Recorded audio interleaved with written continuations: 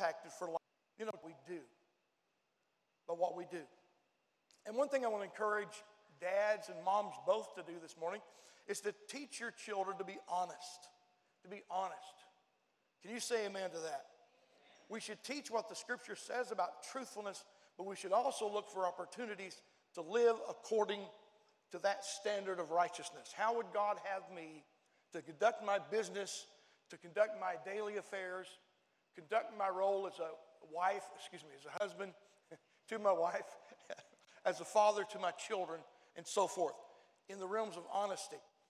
True story, a number of years ago in the state of Georgia, the Bulldogs of Rockdale County High School overcame a huge deficit to win the state basketball championship. Incredible occurrence that had never happened before in the history of the school. The Bulldogs of Rockdale High. The coach couldn't have been more proud of his team. But then a few days later, Coach Cleveland Stroud was watching the game films of the playoffs. He noticed that there was an ineligible player on the court, one of his guys, for about 45 seconds during one of the games. And the boy wasn't a starter. He wasn't really instrumental to the success of the team. But nevertheless, he was on the court, and that was a violation. So Coach Stroud called the Georgia High School Association and reported the violation. It cost the school the title. It cost them the trophy. And when asked about it at a press conference, the coach said, some people have said that we should have kept quiet about it, that it was just 45 seconds, that the player really wasn't an impact player. But you got to do what's honest and right. I told my team that people forget the scores of basketball games, but they don't ever forget what you're made of and what you're made out of. And I want to tell you something. I believe every member of that team will remember that coach the rest of their lives. A letter to the editor of the local newspaper summed it up very well. It reads like this: we have scandals in Washington and cheating on Wall Street. Thank goodness we live in Rockdale County, where honor and integrity are alive and being practiced. Amen. So if you were to model some characteristics for your children and for your grandchildren, what would they be? Have you thought that through? Do you know exactly what you're trying to accomplish at home? What's your message of your life for the boys and girls, the young men, the young women who are coming up in your family? Aren't they coming up at an astronomically fast rate of speed? It's unbelievable. Unbelievable. My little grandchild, the little Cohen, for instance, is my little Cohen. Cohen's our oldest grandson. He's 16 now. And I still remember him when he was this high. I used to pick him up and throw him around. I don't throw him around anymore. He's taller than I am. But to watch that happen in their lives is incredible. And to know that God would use us, just think about it. God would use you, Nana. God would use you, Mimi, to instill something in the lives of these little guys, to impart incredible truths to them. And every man under the sound of my voice who's a father or going to be a father or a grandfather, guys, you and I have the greatest opportunity in the world to shape these young minds and these young hearts and to bring change into their life and allow Jesus Christ to be a living reality to them. So I believe that such a plan to model for your kids and your grandkids should begin, first of all, guys, with a personal commitment to Jesus Christ. How can I be a Christian father, a Christian grandfather, without, first of all, being a Christian? So this morning I'm talking about the attributes, the characteristics, the value of a Christian father. The value of a Christian father. So, Pastor, do you think Christianity has any value nowadays? I mean, what's the difference between a Christian father and a non-Christian father? And, you know, the world's so evil and so many Christians doing so many bad things, and it's like you can't tell the world from the church anymore. Listen, I don't want to get down there and talk about that with you right now. I want to just say there's an opportunity for you and I to lead our children in the ways of God. But first of all, we've got to have a born-again experience. You can't just walk down the aisle and shake a preacher's hand. You can't just fill out a piece of paper. You can't even be dunked in water or sprinkled or whatever it is that happened in your life. That cannot change you. Only the blood of Jesus can change you on the inside and bring about what we call the new birth, a new birth. So it begins with having a personal commitment to Jesus Christ, who will guide your steps in the day ahead. And unless you know him, your efforts to model righteousness will be inadequate. They will be hollow. They will come up short. I cannot model righteousness if I'm not righteous myself. Didn't say I was perfect. There's none of us perfect except the Lord Jesus. However, through his blood, we're made righteous. We're placed in right standing with God, and that's the only way that I can model and lead in right standing in righteousness is if I'm righteous myself. Amen. So, let's look a little more closely what constitutes a good family man in today's world. Number one, I want you to get born again. I want to say to you, you need to become a Christian father by becoming a Christian. All right? Number two, I want you to serve as your family's provider. To serve as your family's provider. There are 4 traditional roles that men have played at home, and the first is to serve as the family provider. Now, I realize that 75 years ago, or 50 years ago, even, it was a man's primary responsibility to be the breadwinner in the home. I understand that. This is less clear today, which is unfortunate, because though the majority of wives and mothers are working outside the home, it is still a man's charge to assure that the financial needs of the family are met, that they're met. And I always tell couples in premarital counseling, I said, listen, guys, your wife has a need. Your wife-to-be, she has an emotional need to know that you have a family commitment, that you will take the steps that are necessary to support the family, that you'll financially support the family. And if you're not pleased with your income and it's not where you wish it were or what have you, go get some more education. Go search around. Ask God to open doors for you to increase and grow your career so that you can be more of a blessing even to your family. And so I tell them, I say, listen, your wife-to-be has an emotional need from you, my friend. And if you don't meet that emotional need, if you don't put out the effort, if you don't get the education, if you don't show that you're really working at it, that you're really striving at it, then she's going to look elsewhere to have that need met. And that's when things get dangerous in a home and in a marriage, is when a spouse is not looking to the other partner for love and affection and all those things that are necessary. When you start looking outside the home, how many know that's when things get dangerous? All right? So first of all, the family provider. The family provider. You see, women find it difficult to respect a lazy man who lies around the house. And all he wants to do is drink beer, watch television, or do something that doesn't add to the value of the family, doesn't add to the moral quality of the children, doesn't add to his leadership role as what a father and what a husband should be in the minds of the Lord and in the eyes of God. You see, God is our Father, yes, and he established this thing called the family of God, and he calls each of us to certain roles in the body of Christ. We have God the Father, then we have Christ the Son, then we have the husband. Then under the husband in leadership, we have the wife. And under the wife, we have the children. And under the children, we have the dog and the goldfish. I don't know how far you want to go with that, but there's a distinct structure of authority within the home. And it starts with us respecting one another and mutually submitting to one another, as Ephesians 5:22 teaches us to do. Mutually submit one to another. That's hardly ever done. You hardly ever see that. And then Paul goes on to teach in Ephesians 5 and 6. I don't have the time to get into that right now, but it's a great read whenever you want to take a look at it and refresh your mind in it. Listen, God has a plan for every husband, every father, every mom, every wife. There's teaching, there's instruction. It's all found in the Word of God. If you're willing to dig it out, my friend, it's there for you. Don't go through life and say, well, nobody ever taught me how to be a Christian husband. The Word of God is full of how to be a Christian husband and a Christian father and so forth and so on. All right. So the second contribution a father should make once he's born again is to serve as the leader of the clan. The leader of the clan.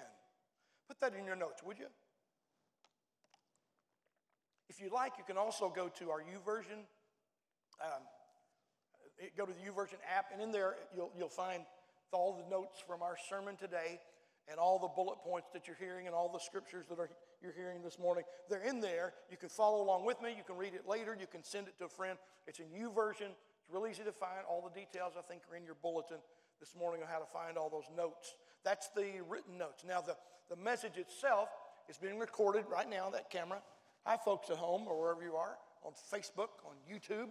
I don't know what other platforms we're on this morning, but those are two pretty good ones. And so if you're watching us, we welcome you. In fact, let's just do this. We haven't done this in a while. Those of you who are out here in this room, let's make a little noise. They can't see you, okay? They only can see me on the camera. But I want you to make some noise and let the audience know we appreciate them being there today. Would you do that right now? Come on, make a little noise. Yeah. Yes. Amen. You feel that welcome right there. That was all for you guys. So folks are watching, and you can share that YouTube video. You can share that Facebook. Do you ever think about doing that? You're thinking, boy, Pastor really rung the bell today. He really knocked a home run. At least I hope you'll think that every once in a while. And then to which I say, well, even an old blind sow can find a nugget or a peanut every once in a while. I get one every once in a while. But if you want to share that with a friend, it's so simple nowadays, electronically on social media, to share those things. I know we're always sharing videos of kitty cats, and we're sharing, recipes, and we're sharing all kinds of things online. Why not take your pastor's message and share it with a friend? Amen. That's good. Good preaching. Thank you very much. All right, so we're called then to serve as the leader of the clan. This role became highly controversial when the women's movement began to rise in the 60s and 70s. But before the 1960s, it was rarely challenged. Back in those days, we'd say 2 captains sink a ship. We'd say 2 cooks spoil the broth. Well, let me put it to you this way. God has placed the headship in only one individual in the family, one in the home, where there's a marriage. Only one. God's placed headship with one. Anything with 2 heads is a freak. Remember when you was a kid, you'd go to the state fair and they'd have this old calf in there with 2 heads. I don't know if that thing was real or not. Sure looked real to me. I was like 8 years old. My eyes were this big. It's a 2-headed calf, Dad. Well, anything with 2 heads is a freak. And in marriage, if there's a 2-headed leader, then it's a 2-headed monster. Trust me. God places the responsibility of the home and the family and the marriage in the man's hands. Now, that leads us to another point. What if I'm living separate from my husband, and I'm separated or divorced, and I have I'm a single parent? What happens if I'm raising the kids? And there is no father figure. There's no daddy in the picture to give spiritual guidance. That's a no-brainer. That is a no-brainer. That now falls your responsibility, ma'am. You're not the husband, you're not the father, but you are next in charge. You're next in authority. You're next in God's chain of command to be the spiritual leader in the lives of those in your influence. So under Christ is the husband, under the husband is the wife, and under the wife then comes the children. And by the way, let me just say this. I married Glenda 43 years ago. And long after our children have left the home, she'll still be my wife. Did you hear that? And I will still love her and treat her with respect as she deserves to be as my wife and the mother of my children. But I'm not going to allow my children, but I'm not going to allow my children to drive a wedge and get in between me and Glenda. That's never happened in our married life. It's never going to happen. In fact, when we got married, some of you know this. When we got married, Glenda had been married before. And so she had 2 daughters. And when we married, they were 8 and 10 years old. Now, you need to try this to see what happens when you're 21 years old and you get married for the very first time. You get married on a Friday night. You go on a little vacation. You come back on Sunday night. And you have 2 children who now look to you, and you're their dad. Well, not their biological dad, but you're the dad of the home. That is a challenge. And there were efforts through the years on the part of one, probably both girls, to drive wedges. After all, they'd had mom by themselves for the last 5 years. Who does this guy think he is moving into our house? Who does he think he is trying to tell me what to do? And so it was rocky, it was rough, it was rambunctious, it was rowdy for a time.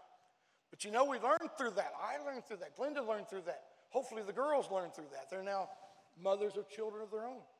And so there are going to be efforts. There's going to be, if you haven't already figured this out, someone or somebody or something is going to try to separate you and cause your marriage to come apart. But listen, I married that woman for better or for worse, for richer, for poorer, for in sickness and in health, till death do us part. That's why I think about it. That's what I think about her. And so I've seen it so many times, where children become more important than the spouse. And then when the children leave the home, there's no more, no one else to invest all that time and energy and love and affection into, and we've neglected our spouse through these years. Listen, it happens more often than you want to think. People have been married long periods of time, and they'll separate, they'll get a divorce because once the kids are gone, there's nothing left. They've not built a relationship on their own. And to that, my friend, I say that's very, very sad. So serve as the leader of your clan, okay? The dad is to be the final arbiter on issues of substance, all right? Now, a headship like this is not to be abused by selfish men who treat their wives with disrespect, and they're abusive, and they treat their children like dirt. That was never the way God intended this assignment to function. But the scripture, which seems to ordain this leadership responsibility for men, spells out the limits of their authority. Husbands are told to love their wives as their own flesh, being willing to give their lives for them. Wow. Give their lives for them. They are also warned not to treat their children harshly or inconsiderately. And that system generally has worked well for thousands of years since we've had it in the Bible and in the family of God. The third contribution made by a father, number 3, and I have 4, is to serve as a protector. To serve as a protector. Fathers, it's a good idea to shield your family members from the outside world as much as you possibly can. Teaching them how to cope with life successfully. There's so many conflicts in our youth and in our childhood that if they're never resolved, we will carry them over into our adult lives. And often what we're dealing with other adults is youthful conflicts, stuff they should have dealt with when they were kids, stuff that someone should have helped them deal with as they were teenagers, but it never got resolved, it never was dealt with. And so they carry these things into their adult years, and they deal with things very immaturely. They deal with things with a lot of insecurity. They deal with things, they don't deal with things. They just don't deal with things. They'll get high rather than dealing with an issue. They'll run out and party with their friends rather than paying the bills, using that money to pay bills, and so forth and so on. And the list just goes on and on when we don't deal with these issues while we're young. And so it's the responsibility of parents is to help children to cope with difficulty in a successful way. Being ready to lay our life on the line if and when they are threatened. If another man tries to abuse or insult my wife, trust me, I'm going to defend her honor. Don't you try it. Don't even go there. Is that right, guys? It's my responsibility to see that the house is safe at night and the children are home at a reasonable time. I know it sounds pretty old-fashioned, doesn't it? Right. Each member of the family felt a little more secure. They feel that way when dad's there. You know, mom could be dealing with these issues all day long, and she says, you just wait till your dad gets home. You can just wait till your dad gets home. I've heard my mom say that more than once. And trust me, when dad gets home, everything settles down. Oh my, little Mickey put on his halo until mama told daddy what Mickey had been up to that day. Then we got the halo broken. I'm fortunate I was raised by one of the most incredible men you'll ever want to meet. And I know A lot of us have great dads. A lot of us not so great. Some of us never knew our dad. Some of us would rather have not known our dad. So when we talk about fathers, I realize it raises a lot of emotions, and we have a lot of different memories that go in a lot of different directions. But I was so fortunate. I have been so blessed to know my dad. And he raised us in the fear and admonition of the Lord. And because we feared the Lord, because we reverenced the Lord, we feared our dad. I never feared my dad in terms of it hurting me, beating me, being abusive. Never, never, never. But I did not want to break my dad's heart. I never wanted to miss the mark and disappoint my dad. Whenever I'd done something wrong, I knew I was going to be punished for it. I knew I'd be disciplined for it. The greatest pain in my heart was to know I had disappointed my dad. And that's the only reason, just about the only reason tears would ever flow out of my eyes concerning my dad, is knowing that I had disappointed him. I'd let him down. He had this expectation for me, and I'd let him down. But my dad was an incredible guy. He was my mentor. He was my coach. He was my number one fan. And I remember as a young minister, I started out, Glenda and I married in 1978, and I was ordained in 1980 and went on staff full-time at our church here in Ada with my dad as the senior pastor, and I was his associate pastor. And I remember in those days, I had all the answers basically pretty much. I've learned through the years how few answers I really have. I'm like one guy, he was listening to a sermon on the second coming of Christ. After the message was over, he walked up to the preacher, and the preacher said, "Well, what do you think? How'd I do?" And he said, "Well, I think you did a good job." He said, "But you know, years ago, I decided I wasn't going to be on the planning committee. I'd just be on the welcoming committee. When Jesus comes back, I don't know about you, but I want to welcome him back." Amen. So you know, this is so wonderful, the dad I've had, and I thank God for the direction he gave us. I learned the scriptures at my dad's hand, and the story I was going to tell you is when I started out preaching and was a young, impetuous guy. And if it hadn't been for my daddy and my wife, I don't know where I would have wound up. They had so much patience with me, and she still does. Dear Lord knows she still does. And one time my dad bought me a little plaque that goes in your office. And I was so proud of that plaque. I thought, man, this is great. And I looked at it. It said, "Panic thee not, cooleth it." Panic thee not, cooleth it. Because that's where I was. I was in the panic mode. Every time something went wrong around the church, I was like Barney Fife without a bullet in his pocket. And he's like, "Ange, we got to deal with this, Ange." You know, old Andy, you know how laid back Andy was. That's kind of like my dad. My dad was just like, "Son, it's all going to work out." And I said, "Oh, no, it's not, Dad. It's horrible. It's going to all fall apart." And so I thank God for the patience my dad had, the leadership my dad had. And I want to pay honor to him on this Father's Day, and I appreciate your allowing me to do so.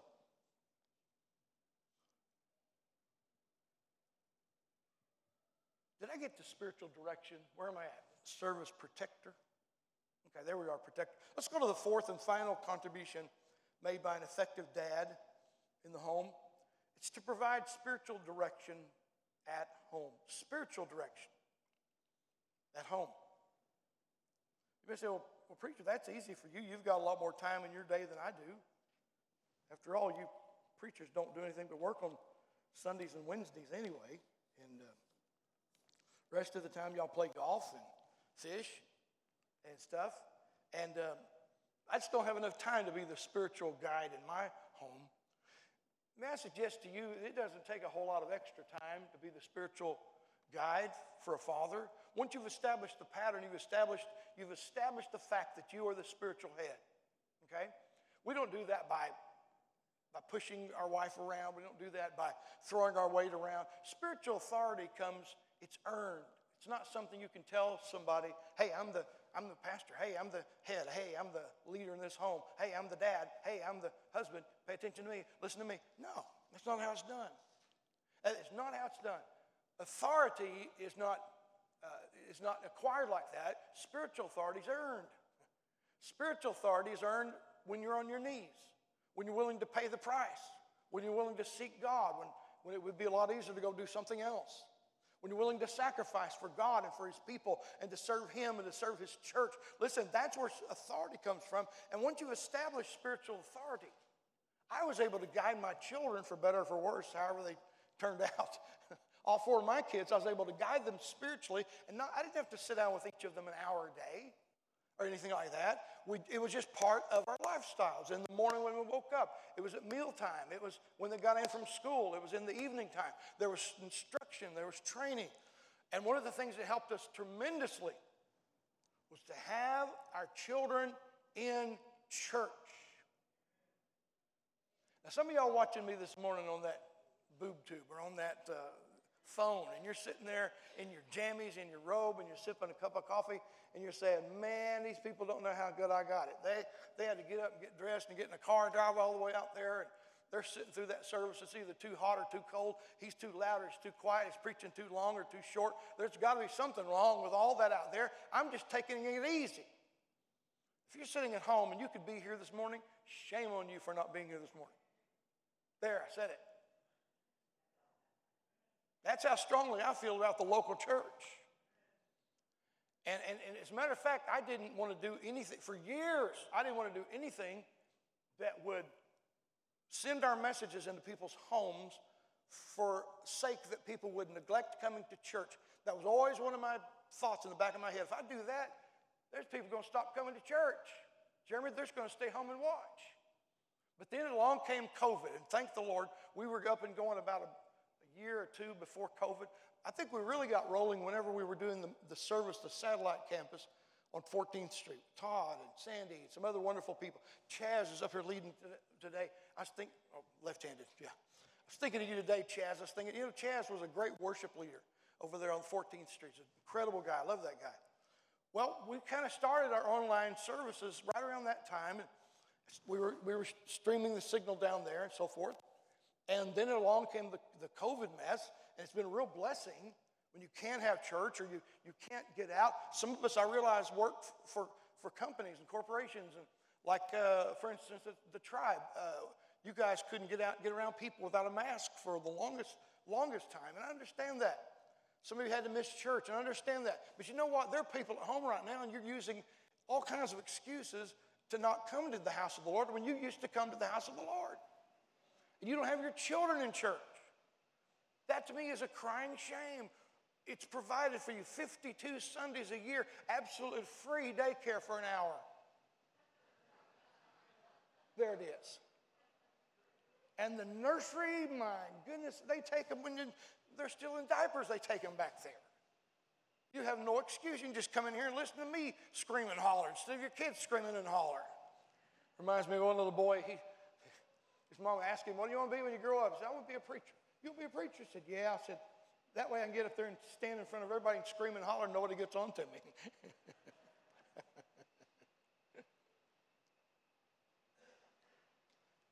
But providing spiritual direction in the home is vital. Absolutely vital.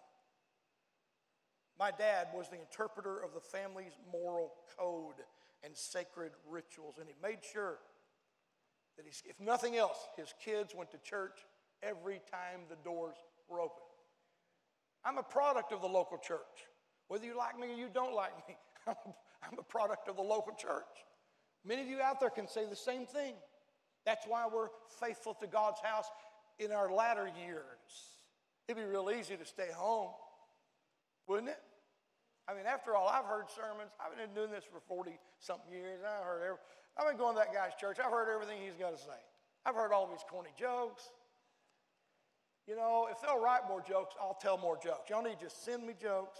Be more than happy to try them out on everybody. I think I'll just stay home. Oh, friend, listen, what you're missing by not attending the house of God. Number one, I'm encouraged when you're here.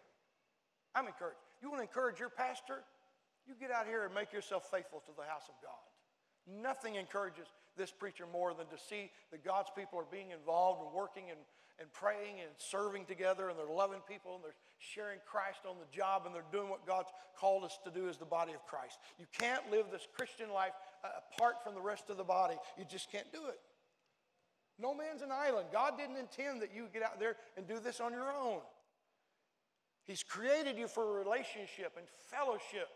As your eyes have been created for sight and your ears created for healing, hearing you, my friend, are designed for fellowship and relationship. That's the way God made you.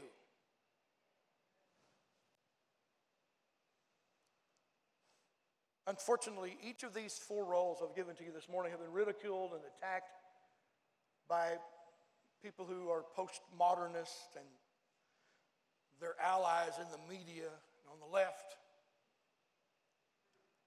And as a result, many fathers have a poor concept of what they're supposed to do or to how to get it done. Some of them have surrendered their authority at home and are either altogether uninvolved or they're trying to nurture their children in ways that are more characteristic of mothers.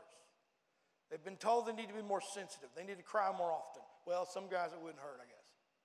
But in effect, men are being pressed in our culture. They're being forced to be more like women. And women are supposed to be more like men. No wonder boys and girls are confused as to their gender identity. Which one am I? I don't know. I'm just gender fluid. This week I think I want to be a boy. So I'm going to go to the boys' bathroom at school this week. Next week I think I'm going to be a girl. So I'll be going to the girls' bathroom and girls' changing rooms and all those kinds of things. That's kind of fun for a hairy-legged junior high boy to find out he can go to the girls' bathroom and not get in trouble for it. All right, off the soapbox, back into the sermon. Here we go. You know, it's not inappropriate for a man to feel things deeply and to reveal his inner passions and thoughts. It's one thing a woman needs in a marriage. She needs communication from her husband. That's one of the emotional needs a woman has. Guys, listen, if you're not willing to communicate with her, she will find someone to communicate with her. If you won't listen to her, guess what? There's probably a hairy-legged guy that works with her that'll listen to her. Sits in a cubicle across the way from hers. He's real interested in everything she's got to say.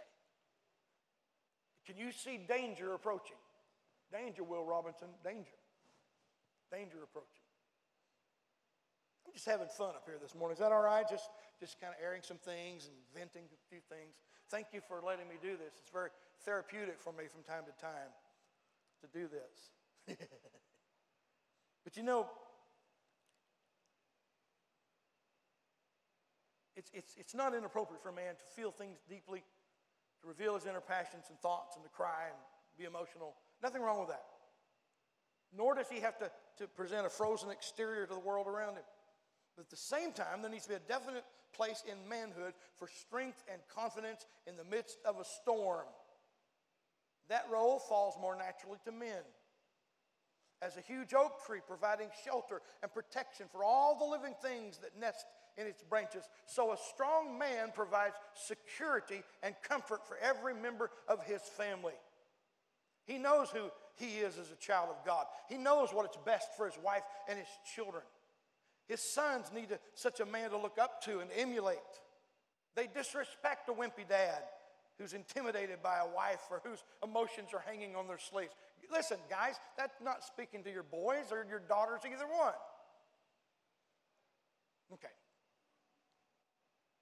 Now, this may sound corny and contrary to everything you've ever heard. If so, I'm sorry. Sorry that you've heard it that way. Not sorry that I've said it, but men were designed to take care of the people they love, even if it involves personal sacrifice. When they fulfill that responsibility, their wives, their sons, their daughters usually have greater peace and greater harmony. Now I want to just bring this message to a close, if I may. So, what I'm going to ask you to do is I'm going to ask you to stand. Would you do that, please, everybody?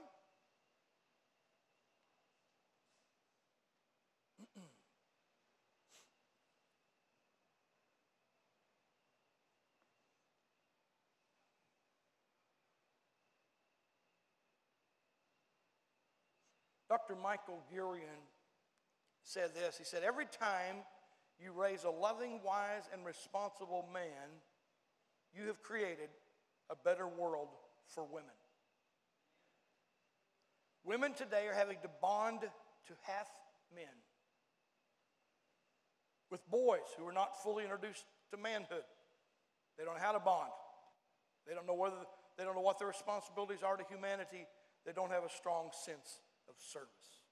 So guys, it's up to us to provide for our home, for our family, for the church, to take our place as fathers, grandfathers, and men of God. Father, we lift up all of these wonderful men to you. We've prayed over them. We've sang together. We've worshiped the name of Jesus. We've shared from the scriptures, Lord, just a few thoughts about fatherhood and this incredible day, this Father's Day. So I pray that on this Father's Day, you would give each of us a fresh desire to serve, a fresh desire to follow after you, a fresh desire, Lord, to see our way clear in paths that would be pleasing to you. Lord, we just ask these things in the precious name of Jesus, our Lord and our Savior. Amen and amen. Amen. Now I want to show you a video real quickly. It's just a song with some lyrics. You can take your seats if you like. I believe it's very poignant and it speaks to our message this morning. It's called Cats in the Cradle.